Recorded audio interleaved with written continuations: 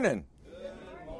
Welcome to Barah Ministries, an intimate local Christian church with worldwide impact.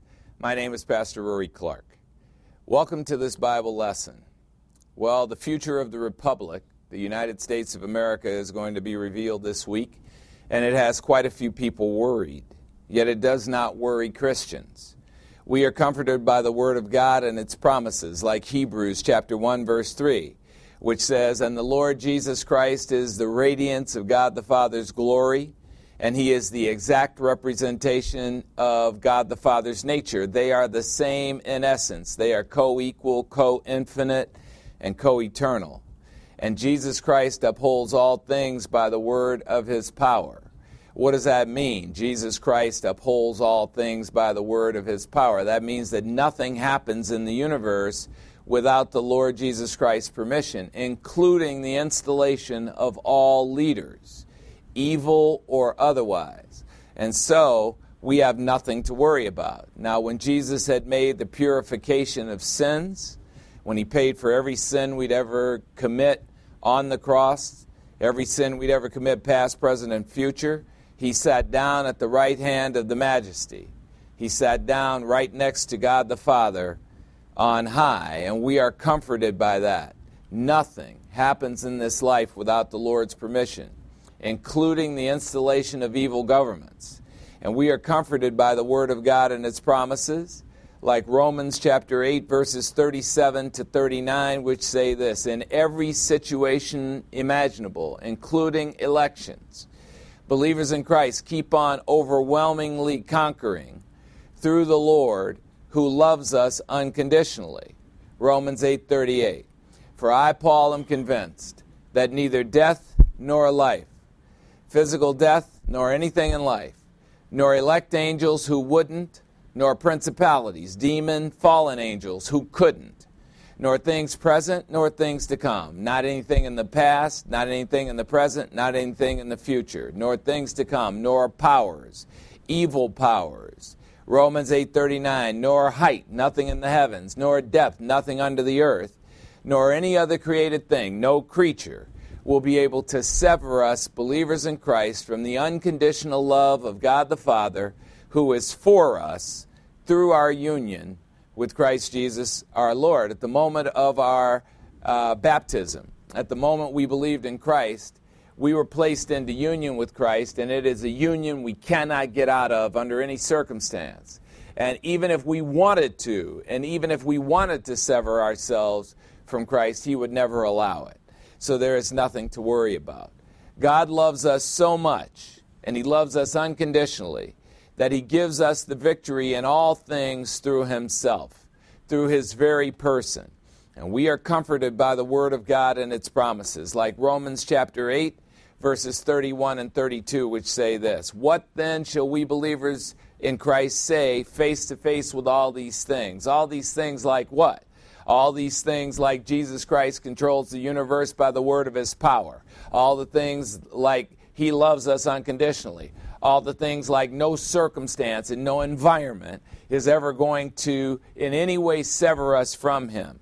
What shall we believers in Christ say face to face with all these things? We say that if God the Father is for us, believers in Christ, and He is, first class condition, if in the Greek, if, and it's true. If God the Father is for us, believers in Christ, and He is, who is ever going to be successful in opposition to us? No one. Period. None. See, that's why it's a waste of time for you believers in Christ to have all that crap in your head about the past. Yeah, we're all hurt.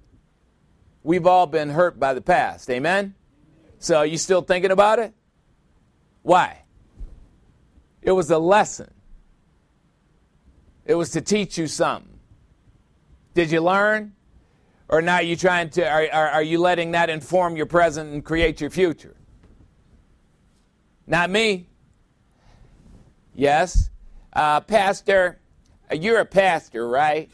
Yeah, I am. Why are you divorced twice? Because I had bad women.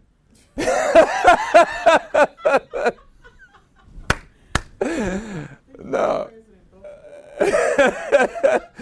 No, It's like, people ask that stupid question. It's like, why are you divorced? Because I'm not married.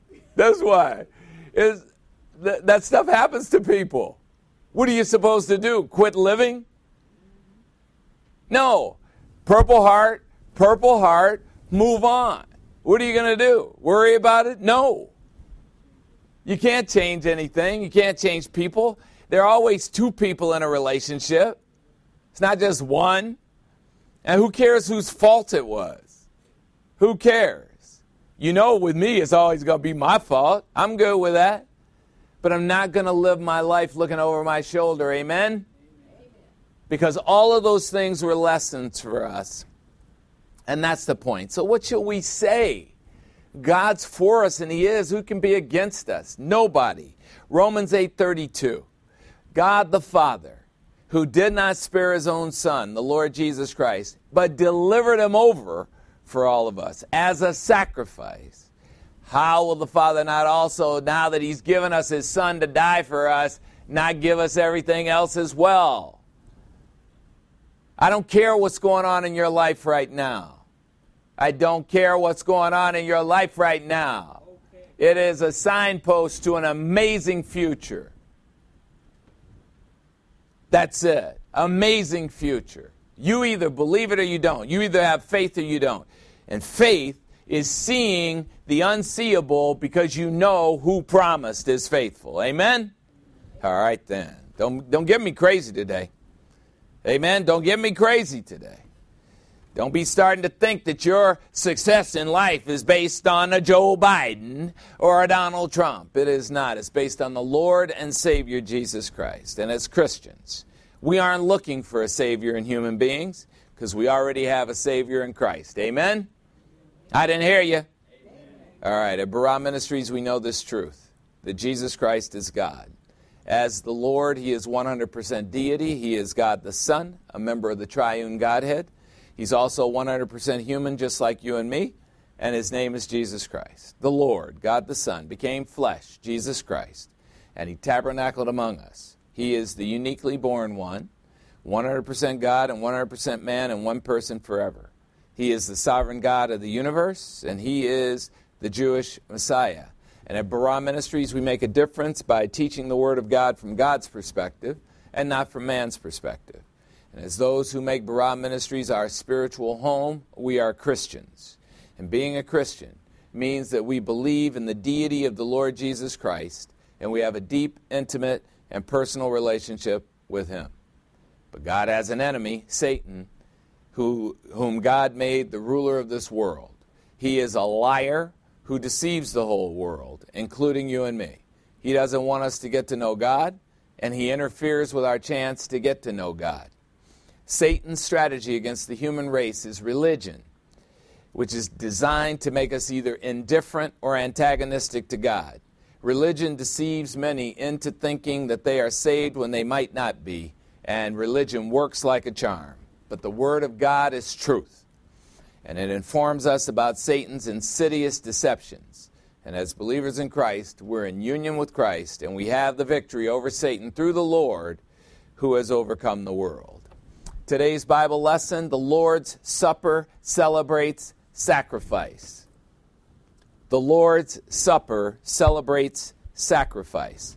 Well, it was 22 years, 1 month, and 8 days ago when my mother went home to be with the Lord.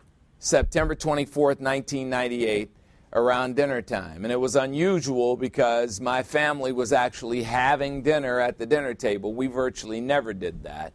And we got the call there. Now, if you don't know that that was the Lord, as much as I travel, and it just so happened that my mom died on a night when I wasn't traveling, and a night when we had sat down to dinner and we were all together. If you don't know that that was the Lord, you're just not watching. Because if you're watching with spiritual eyes, you know that the Lord orchestrated that perfectly. And there is still a burning hatred inside as I reflect on her life. The hatred is directed toward my siblings, 2 brothers and a sister, because they never bothered to get to know Mom. They didn't understand her, and in my view, they didn't even try. And I can point to specific evidence that informed this viewpoint.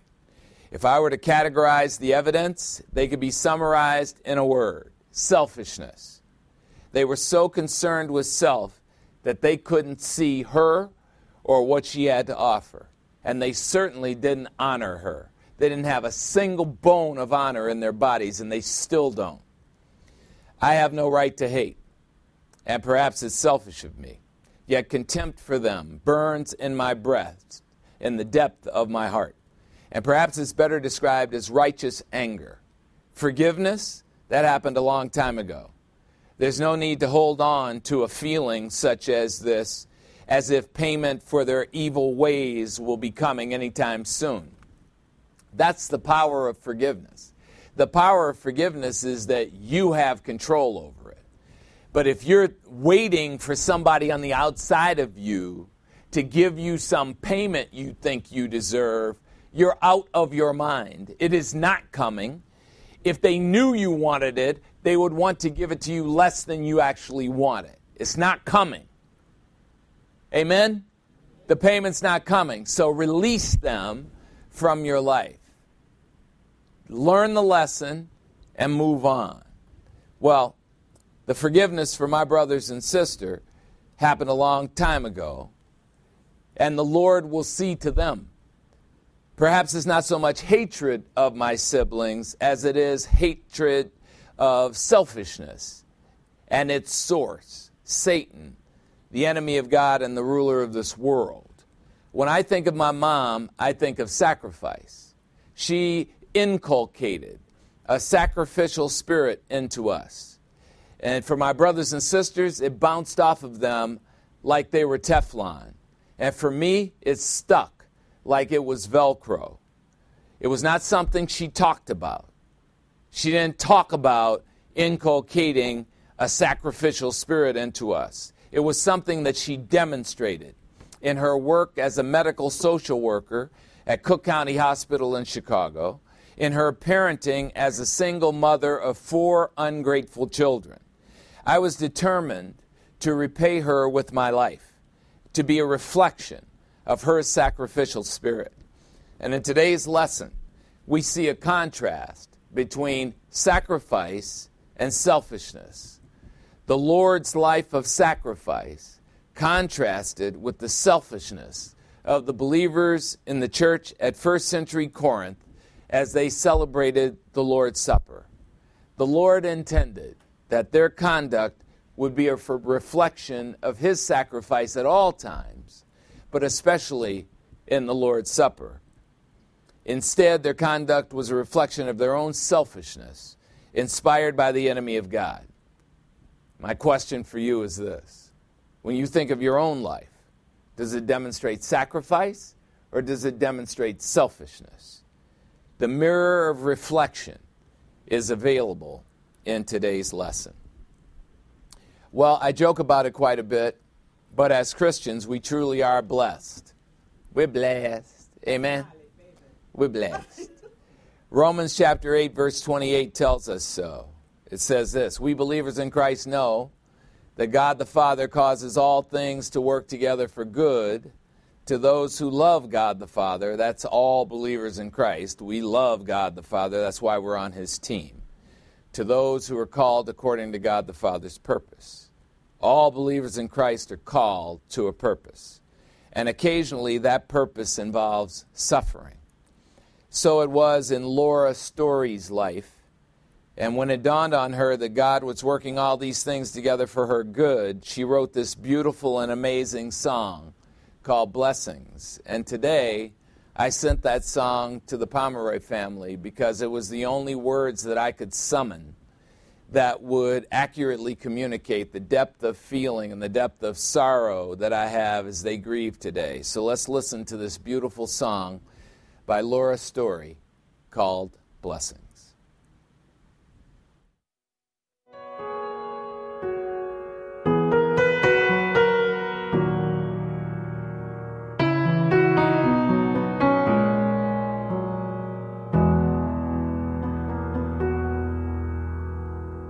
We pray for blessings, we pray for peace, comfort for family, protection while we sleep. We pray for healing, for prosperity. We pray for your mighty hand to ease our suffering. And all the while, you hear each spoken need. Yet love is way too much to give us lesser things. 'Cause what if your blessings come through raindrops? What if your healing comes through tears? What if 1,000 sleepless nights are what it takes to know you're near? What if trials of this life are your mercies in disguise?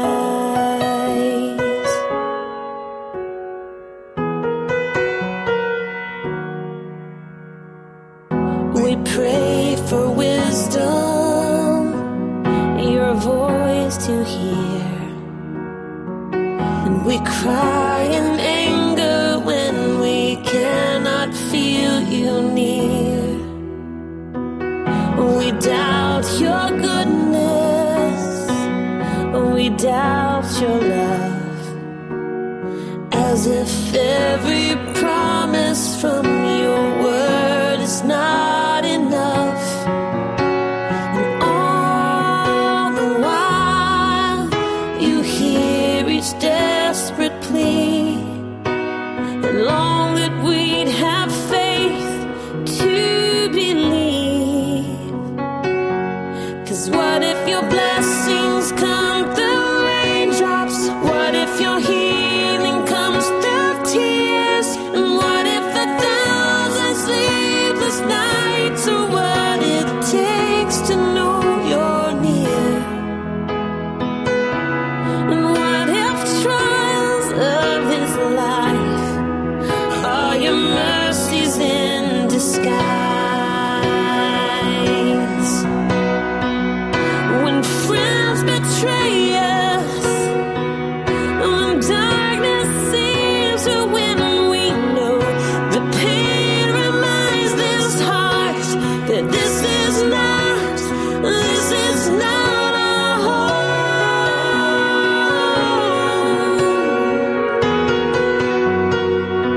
It's not our home.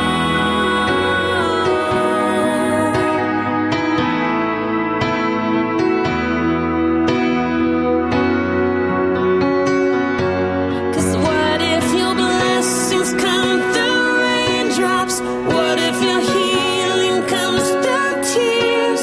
And what if 1,000 sleepless nights are what it takes to know you're near? What if my greatest disappointments or the aching of this life is the revealing of a greater thirst this world can't satisfy? And what if trials of this life, the rain, the storms, the hardest nights, are your mercies in disguise?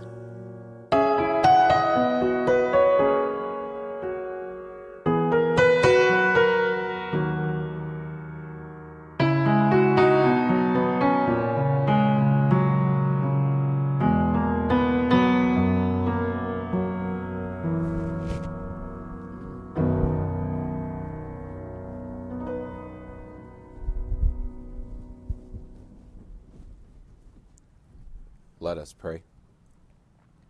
We're grateful, Heavenly Father, for the privilege of studying your absolute truth, the Word of God.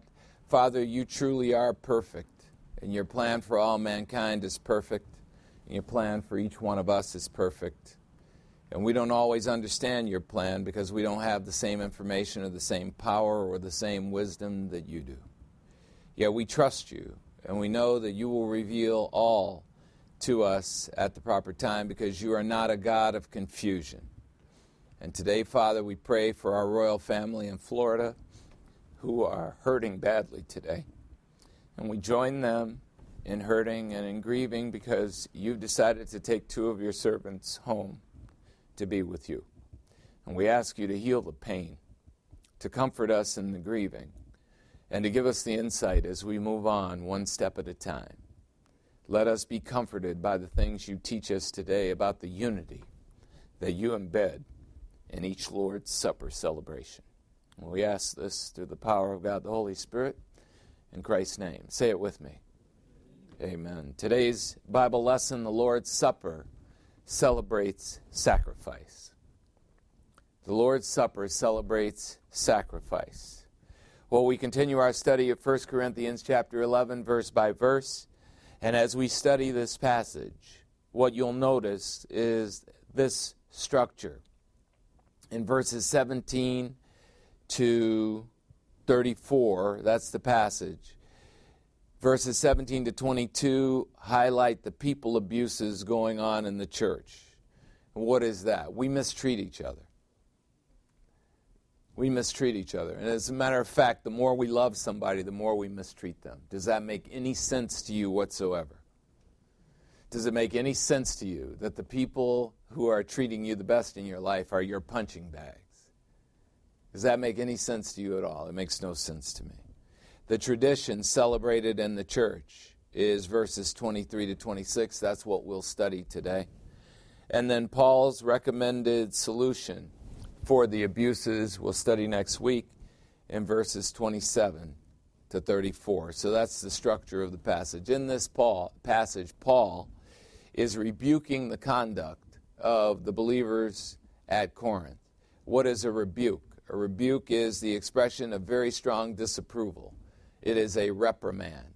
He is getting in their face, and he's telling them that he completely disapproves of what they're doing, and what they're doing was reprehensible. What they're doing demonstrated no honor whatsoever, and it should be rebuked. Now, last week we studied the first part of this passage, which highlighted the abuses Paul is addressing that were reported to him by Chloe's people. So let's review what we saw in that. 1 Corinthians chapter 11, verses 17 to 22. Here's what it says. It says, "But in giving this instruction," and he's referring to the instruction in the first 16 verses of chapter 11, the things that he was saying about women and their headwear when they're praying and prophesying. And you remember that women were praying and prophesying in their own home. And they were so comfortable in their own home that they didn't think that they had to treat it as a special occasion and a church service, and they were not wearing the proper head covering, which would demonstrate reverence to their heads, that being their husband, their father, and the males in their lives. So in giving this instruction, I, Paul, do not praise you, because you come together as a church, not in a church, but as a church, because in the church age, the church is the believer in Christ. We are temples of God the Holy Spirit. But you come together as a church, not for the betterment, not for the good of all of you, but you come together for the worse, to harm, to mistreat each other. And what I said to you last week is there are two reasons to come to church. One is to learn the Word of God, and another is to be in a classroom where you get to demonstrate unconditional love because you're in a classroom with people who are knuckleheads. 1 Corinthians 1:18. "For in the first place, when you come together as a church, I hear that divisions exist among you, and I, Paul, believe the report." The report came from a credible source, and he believes the report. And Paul said, first of all, as if he was going to enumerate things, and he got so mad that by the end of the passage, he didn't enumerate anything. It was just in the first place, and everything else was in the first place. 1 Corinthians 11:19, "For it is inevitable. There must also be factions among you that you're causing." It's not inevitable that there are factions between people. It's inevitable because you're causing the factions. And when there is strife in your relationship, you personally better look at where the strife is coming from and make not the cause. And please, don't be pointing at anybody else as if you somehow have the right or the ability, more importantly, to judge whether strife is coming from somebody else. Just look at yourself and ask yourself if you're causing the strife. Because one of the things my mom always told me, and I loved it about her, she said, don't start any crap and there won't be any. I love that. Because what was she saying? She said, I'm not going to start anything. So please, you don't start anything, there won't be any crap. But if you start some crap, I know how to finish stuff. She used to say, I don't want a humbug, but I will. It was so funny. She was the funniest woman on the earth. I just miss her so much, and I can't wait till a day when I'm reunited with her in heaven. So 1 Corinthians 11:19. For it's inevitable there must be factions among you that you're causing, so that those of you who are elite may become evident among you, because the elite are always calling attention to themselves. 1 Corinthians 11:20. Therefore, when you meet together, it's not to eat the Lord's Supper, which it ought to be, a supper of sacrifice.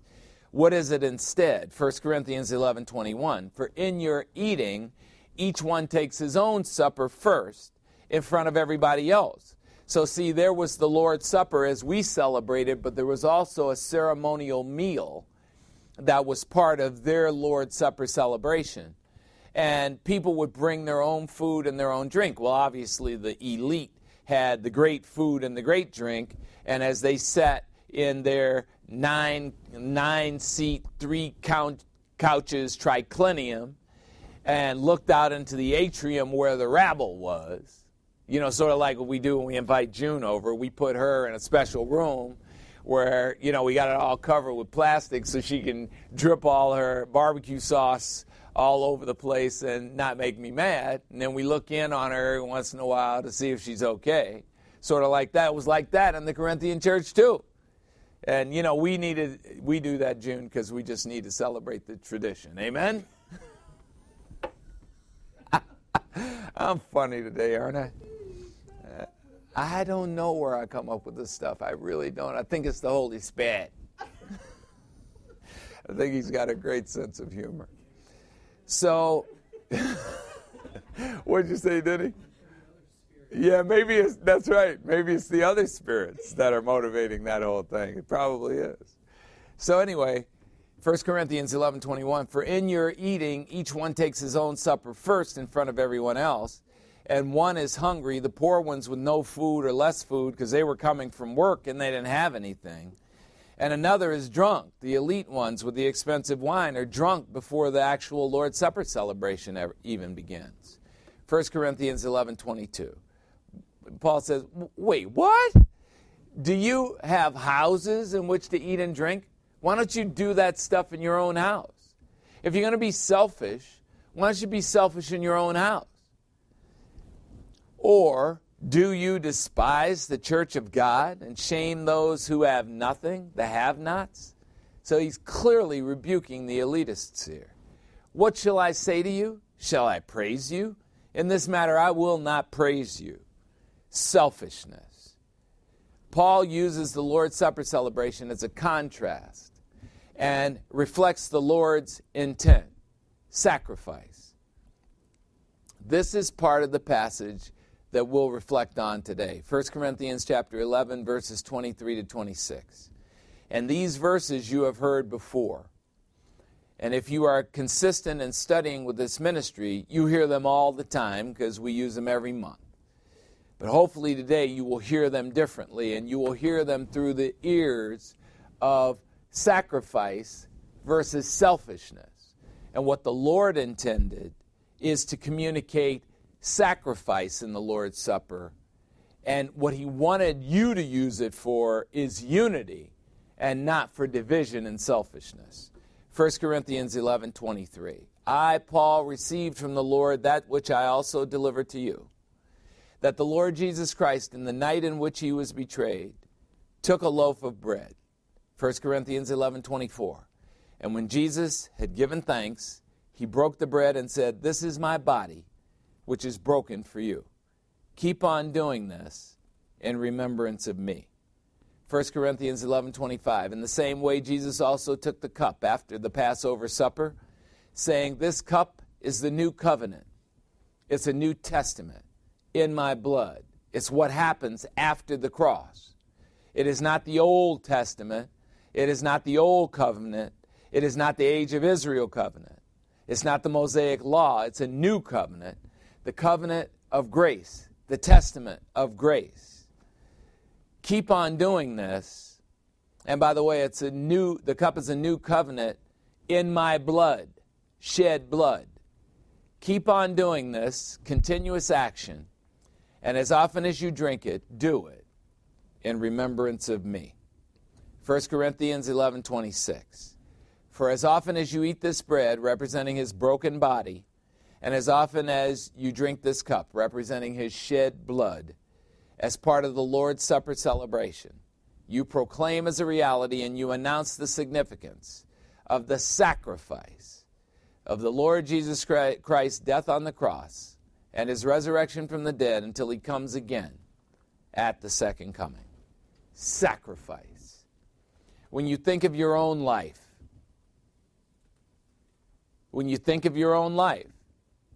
the body of work represented by your own life, does it represent selfishness or sacrifice? Only you can answer that question, but God certainly has an answer for the question. You're not pulling anything over on him. And when we return from our 5-minute break, we'll take your offering, and then we'll see what insights we can gain from what the Lord is teaching us through this passage. Take a 5-minute break.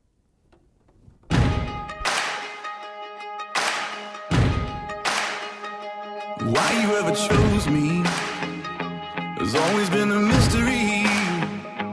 All my life I've been told I belong at the end of the line, with all the other not quite, with all the never get it right. But it turns out they're the ones you were looking for all this time. 'Cause I'm just a nobody, trying to tell everybody all about somebody who saved my soul. Ever since you rescued me, you gave my heart a song to sing.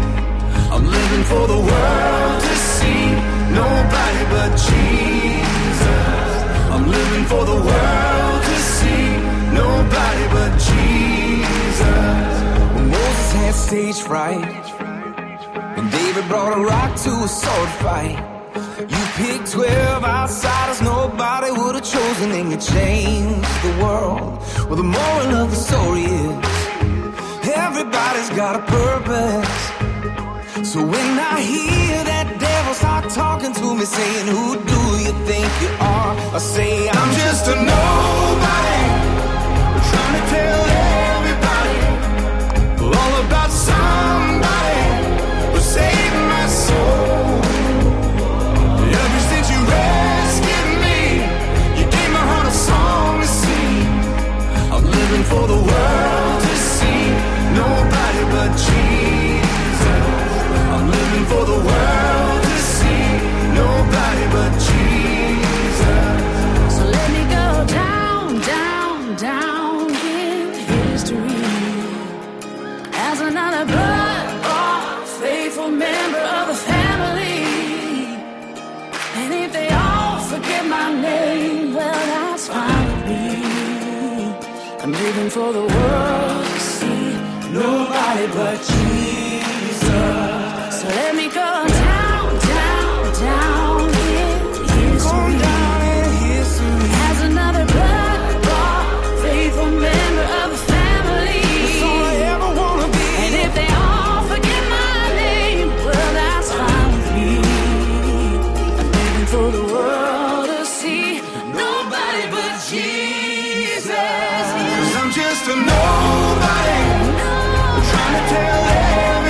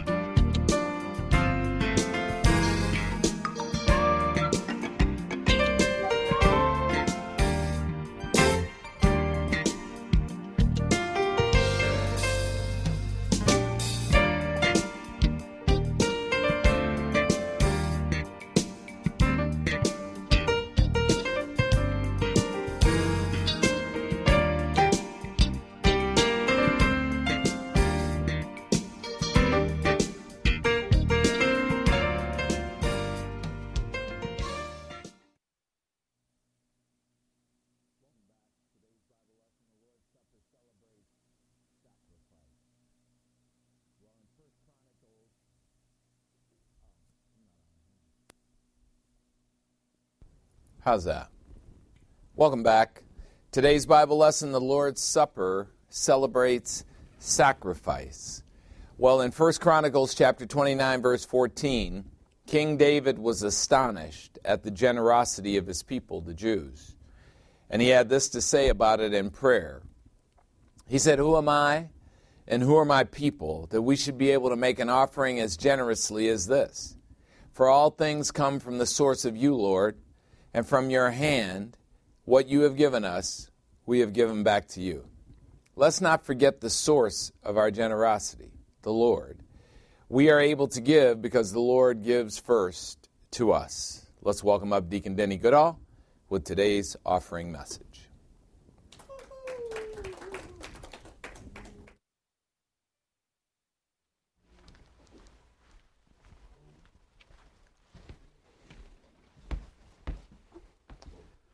Good morning.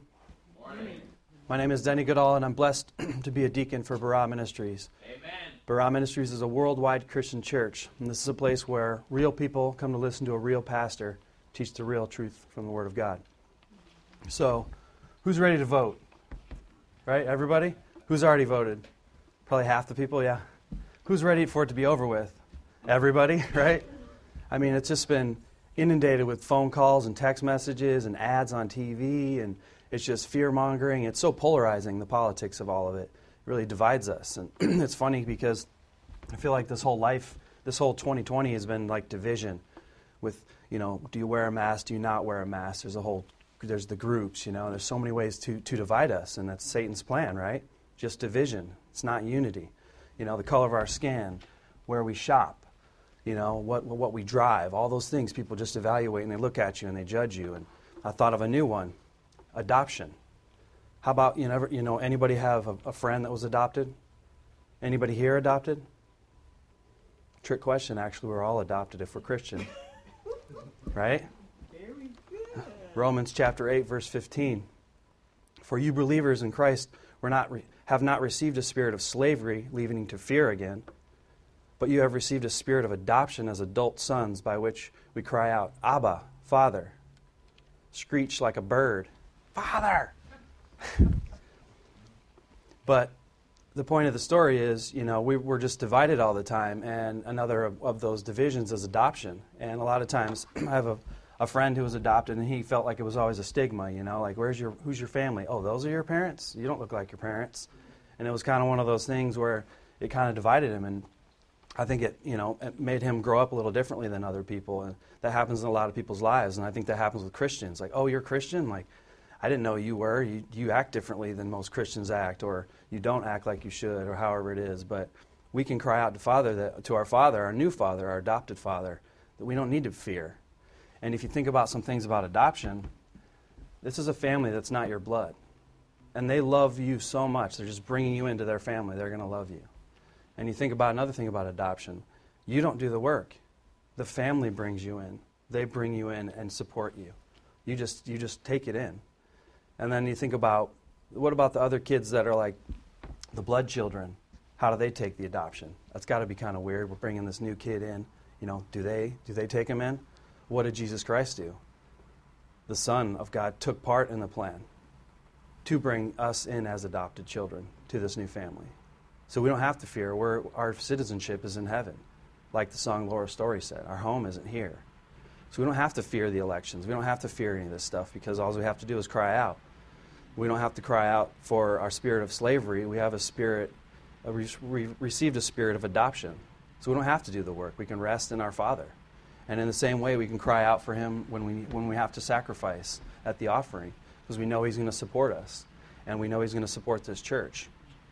So thank you for always remembering to come here and remembering to support our pastor, and just remember that we are adopted sons and that our citizenship is in heaven, and we don't have to fear whoever gets installed as our president, because at the end of the day, who's controlling our life? Jesus Christ. Jesus Christ controls humanity, so He's holding everything together, so we don't have to worry to try to hold it together ourselves. A taco falls apart, we still eat it, right? So, anyway, amen. Hit it, Zach.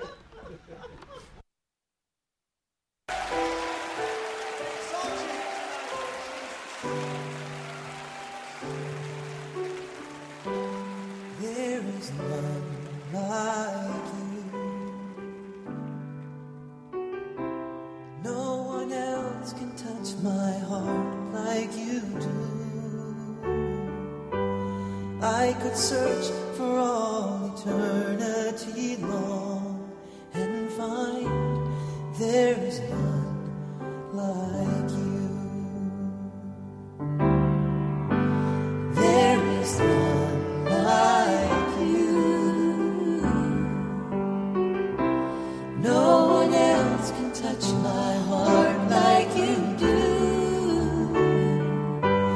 I could search for all eternity long and find there is none like you.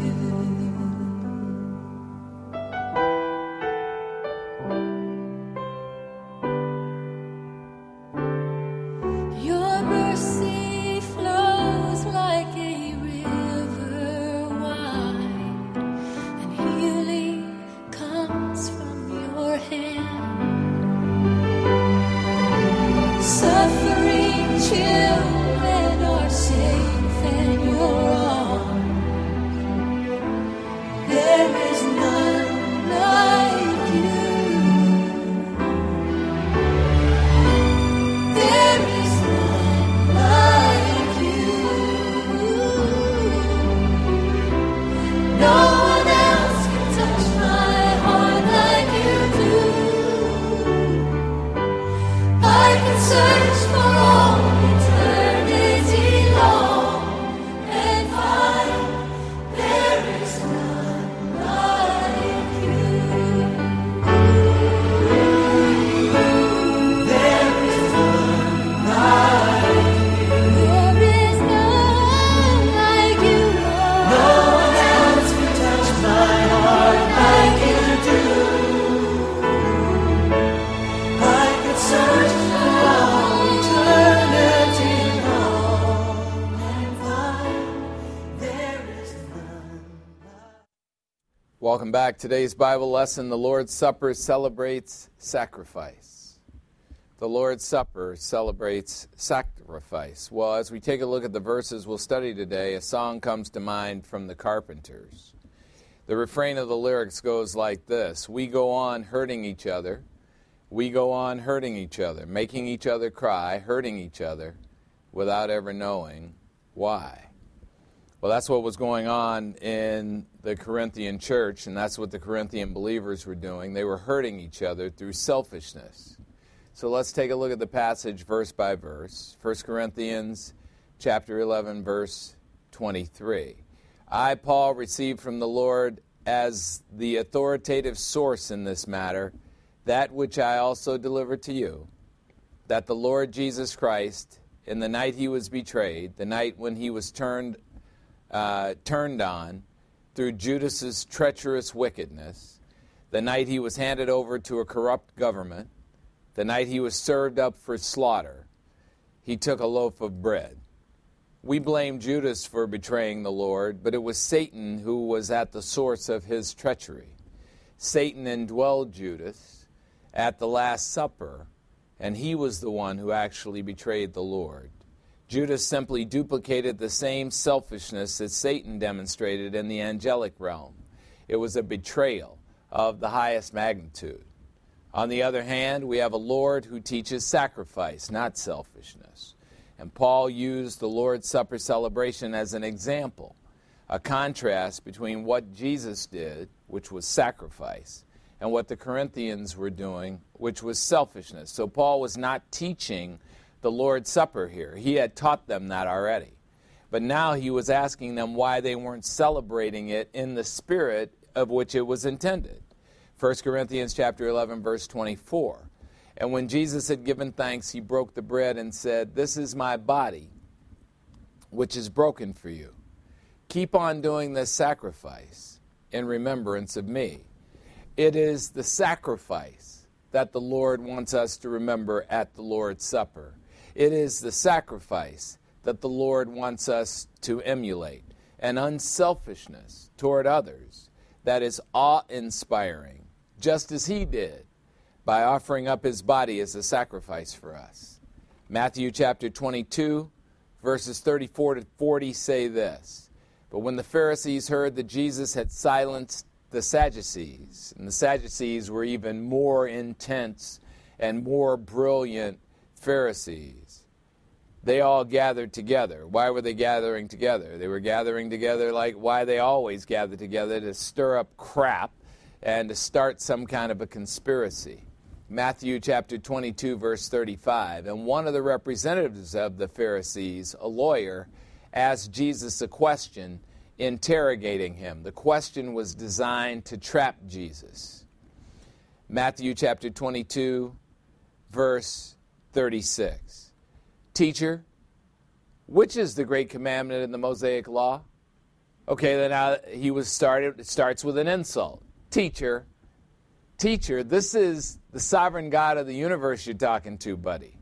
This is God in human form who humiliated himself to even stand before you. The fact that you should have an audience with him, you should be bowing down to him, and yet you're insulting him. Teacher, which is the greatest commandment of the Mosaic law?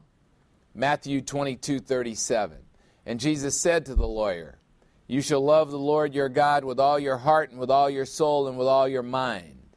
Matthew 22:38. This is the great and foremost commandment.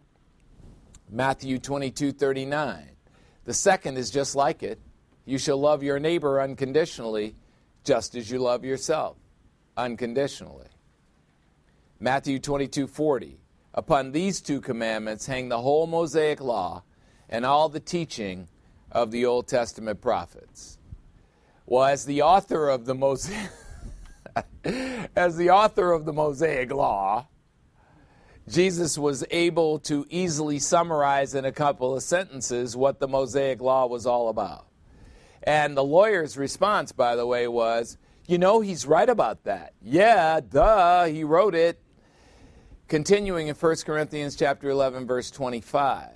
In the same way, Jesus took the cup after supper, saying, this cup is the new covenant, a new testament in my shed blood.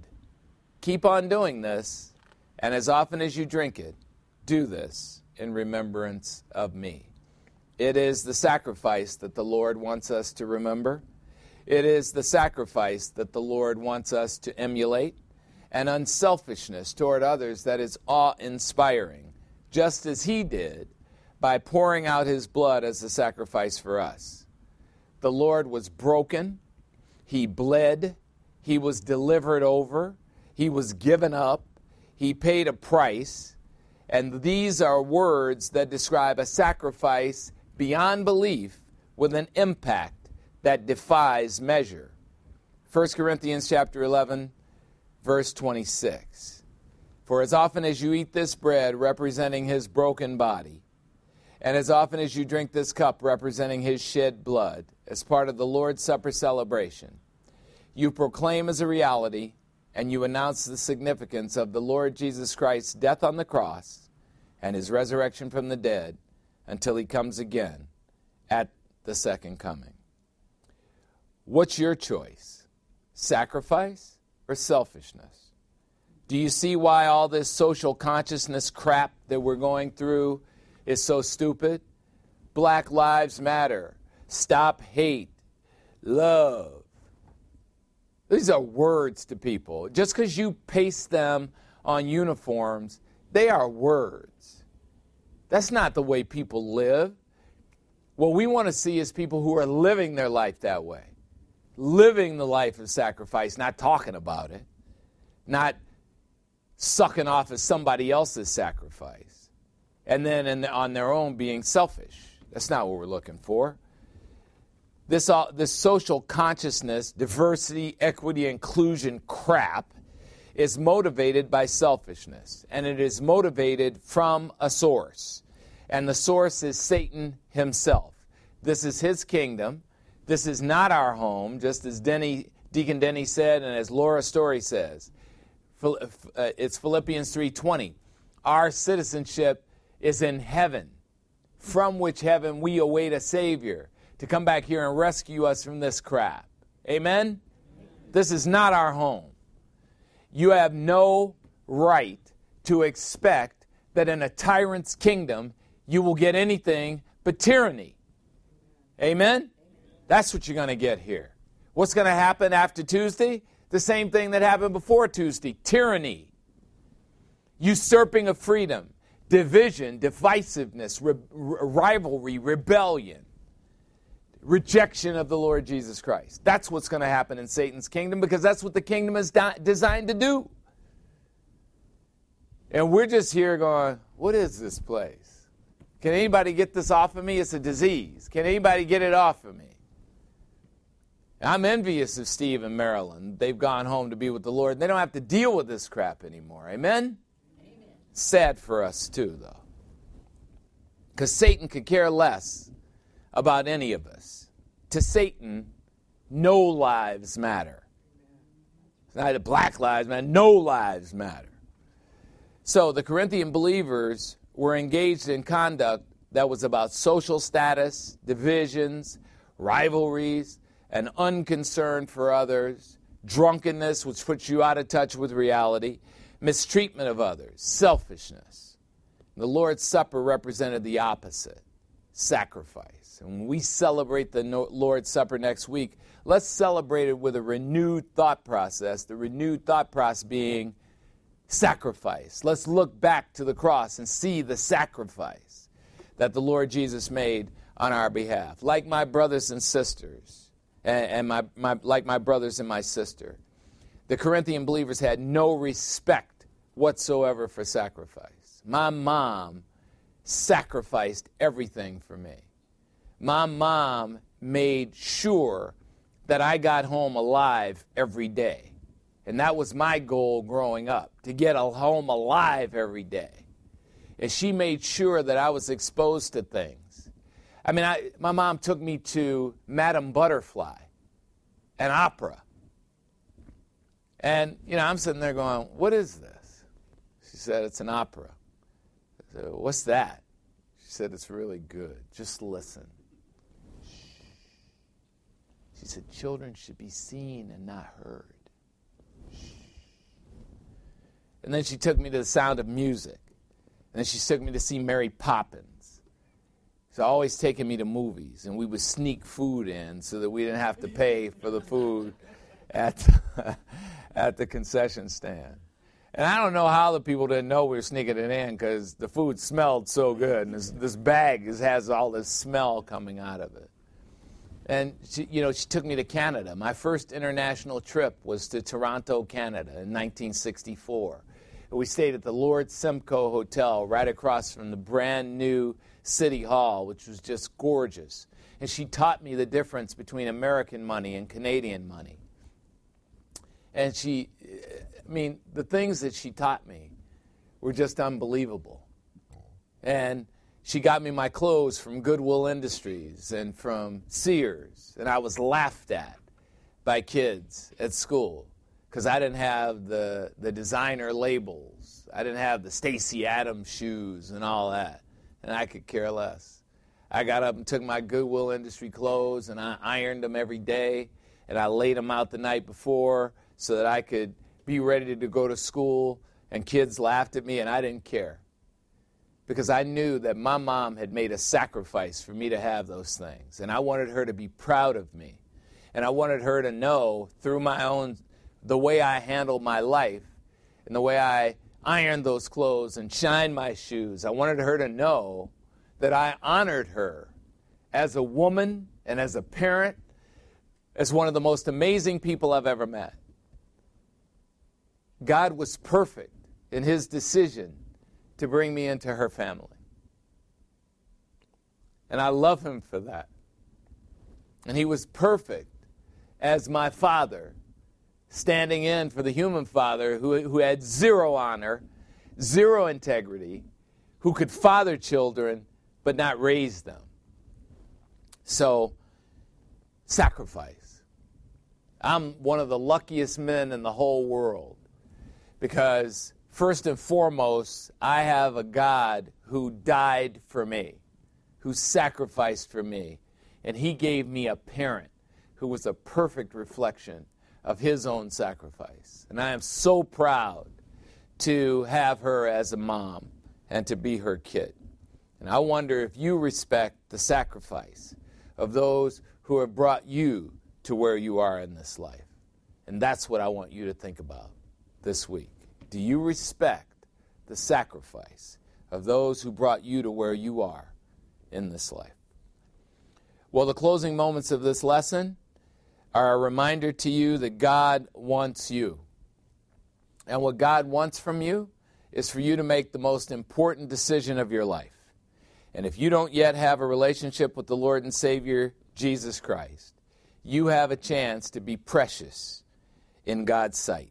Because Psalm 116, verse 15 says, "Precious in the sight of the Lord is the death of his godly ones, his saints, his believers in Christ." The fact that God wants you is a great thing to know as you get older, because there will be a day when it is apparent to you that no one gets out of this life alive. What's going to happen to you when you close your eyes in this life? Will you go to heaven or will you go to hell? Both are literal places. They are not concepts. Well, God has an enemy, Satan, the ruler of this world, and he has distorted Christianity. He creates nothing himself. He distorts. And he has distorted Christianity by creating counterfeits to Christianity, religions, designed to mislead you into thinking you're saved when you might not be. Roman Catholicism is one of those counterfeits. Here is an excerpt from the Catechism of the Catholic Church. The Catholic Church, an organization that has deceived 1.1 billion of the world's 7 billion people. And here's what it says in the Catechism of the Catholic Church, paragraph 2010. Moved by the Holy Spirit and by charity, we can then merit for ourselves and for others the graces needed for our sanctification. And if you don't know what sanctification is, it's the second step in the Christian way of living. Salvation is first, sanctification is second. And what they're saying is that they can merit for themselves the transition into sanctification. And they can merit it for others. Unbelievers who have died, they can pray them out of a place they call purgatory into salvation. Lies, lies, lies. Satan wants you to think that you can work your way to heaven. He wants you to think that you can earn your own salvation and that you can earn the salvation of others. He is lying. You cannot. Romans chapter 11, verse 6. The Bible, the truth says, if salvation is by grace, and of course it is, that's a first-class condition, if, in the Greek, if, and it's true. If salvation is by grace, and of course it is no longer on the basis of your works. There are the two poles, grace or works. Do you want it free or do you want to pay for it yourself? Otherwise, grace is a free gift from the source of God is no longer grace if you're going to work for it. Amen? If you have to work for a free gift and the work makes you deserve the gift. In salvation, there is no work you could ever do that is impressive enough to God to allow you to save yourself. The Lord provides us with the Bible to illuminate the path to heaven. John chapter 20, verse 31 says this, these things written in the Bible have been written so that you may believe that Jesus is the Christ, the Jewish Messiah, the Son of God in human form, and that by believing in him, you may have the resurrection life in his name. The Bible contains the Lord's exact thinking. It is your owner's manual for life, and it obliterates the delusion that any of us are good people in God's eyes. The Bible says we're all bad people, as a matter of fact. Romans chapter 3, verse 23 says this, all creatures have sinned and fall dramatically short of the essence of God. Romans chapter 3, verse 10 says, it is written, there is no creature who is righteous, not even one. 1 Corinthians chapter 15, verse 22 says, all in union with Adam at physical birth, and that's every human being who ever comes to the earth, are set to die the second death in the lake of fire. When we look at babies when they're born, we go, goo goo gaga, aren't you cute? And what we ought to say is, ew, you are set for the lake of fire, you. Your condition at physical birth is not your fault, but it is your circumstance. But the good news is that the Lord Jesus Christ did something about your problem. He has a plan for your life because he doesn't want anyone to go to the lake of fire. 2 Peter chapter 3, verse 9 says, "The Lord is not slow about his promise of salvation, as some accuse him of.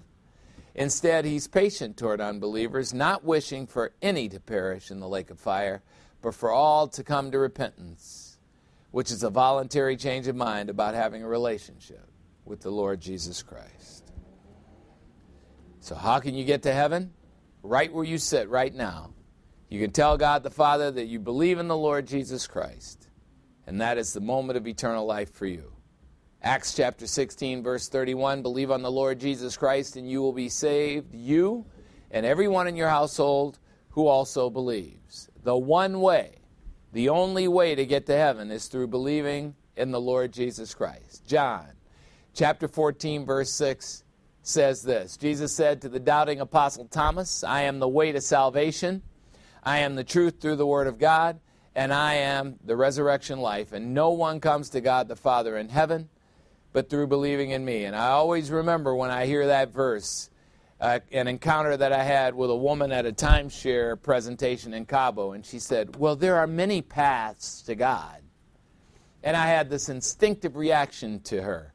And I said, that is the stupidest thing that I have ever heard in my entire life. What you just said is that if you're in Los Angeles and you want to get to New York, you can go to the west to do it. Yeah, you can. But it's going to be a long, wet, and arduous journey. It would be better to go east. And by the way, on that long, wet, arduous western journey, you ain't going to make it. The direct path to heaven is through believing on the Lord Jesus Christ. Well, who is this God who saves you?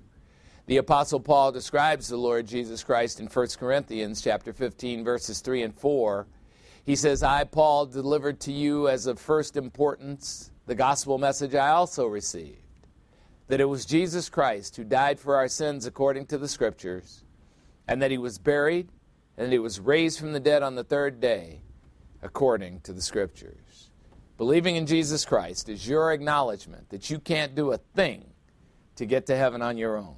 It's your confirmation that being a good person does not get you to heaven. It's wise to let God save you, because once God does something, he never changes his mind. John chapter 10, verse 28 says, "I, the Lord Jesus Christ, give eternal life to believers in Christ, and they will never perish, and no one will snatch them out of my hand." You cannot lose your salvation. I don't believe you heard me, so I'm going to repeat that. You cannot, under any circumstance, lose your salvation. And if anyone tells you that you can, they are lying to you.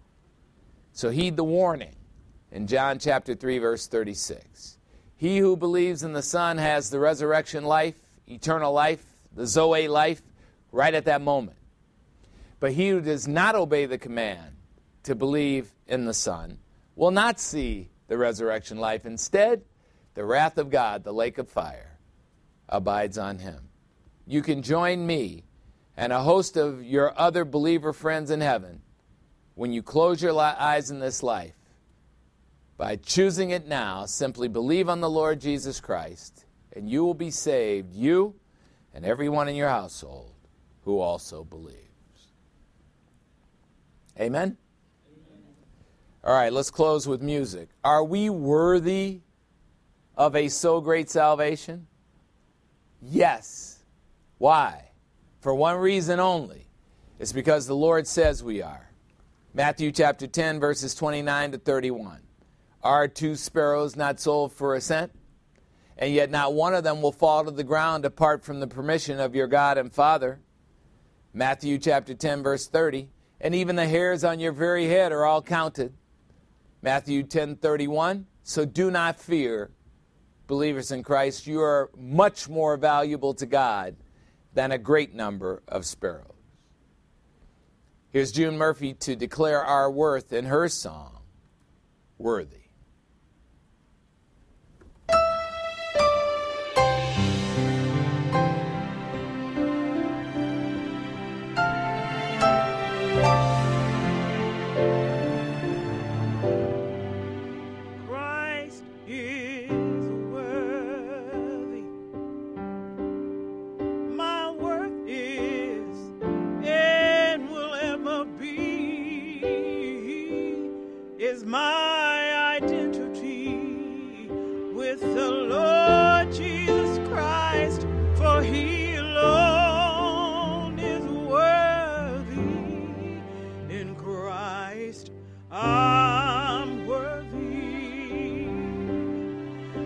Christ alone is where my worth is, you see.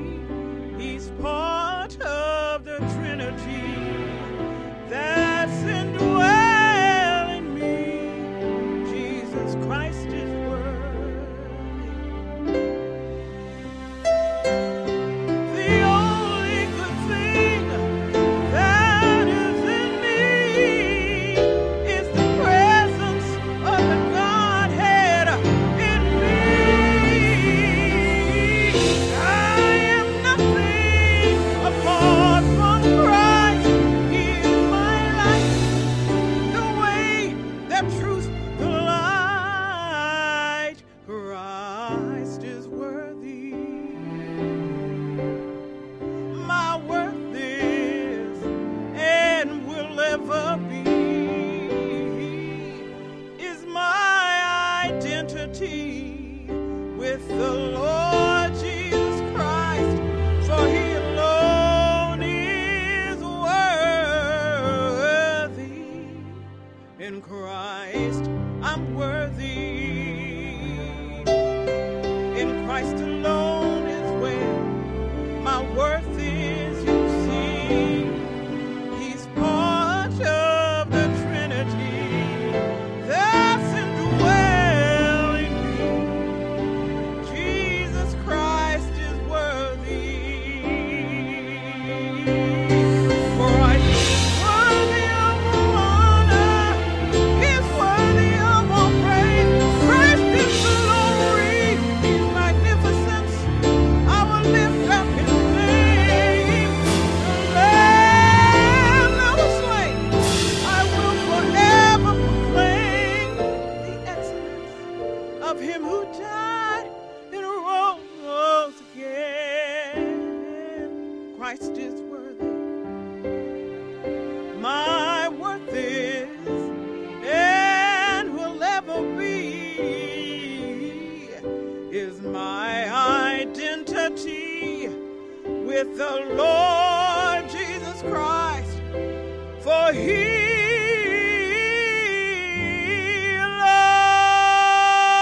alone is worthy.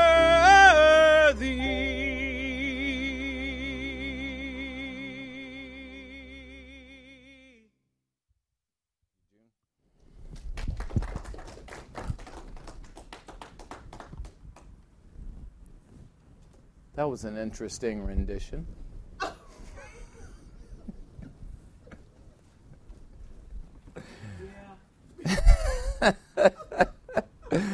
All right, we close with a doxology of praise to our God. Ephesians 1:3 says, "Worthy of praise is the God and Father of our Lord Jesus Christ, who has blessed us believers in Christ in eternity past with every spiritual blessing in the heavenly realms, a place of permanence through our union with our Lord Jesus Christ." God wants us to enjoy His gracious provisions.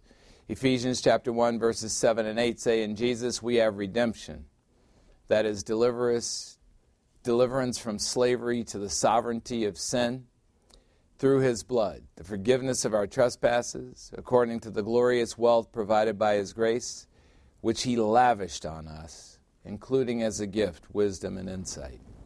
Ephesians 3:20, "Now to the God, the Father, who is able to do far more abundantly beyond all that we could ask or imagine, more than is humanly possible, according to the divine power omnipotence that works within us. To Him be the glory through the church-age believers in union with Christ Jesus, and to all generations forever and ever. Amen." Let us pray. Almighty God and Father, thank You for making it clear how You want us to treat others. Thank You for loving us, for caring for us, for giving us of Yourself, especially the gift of Your Son, who was willing to sacrifice as a substitute for us at the cross. Teach us to be worthy of that sacrifice by being an exact and obedient reflection of everything Your Son stands for and everything every member of the Godhead stands for, including our guide, our mentor, and our teacher, God the Holy Spirit. We ask this through the power of the Holy Spirit in Christ's name. Amen. Thanks for coming, thanks for watching, and thanks for listening.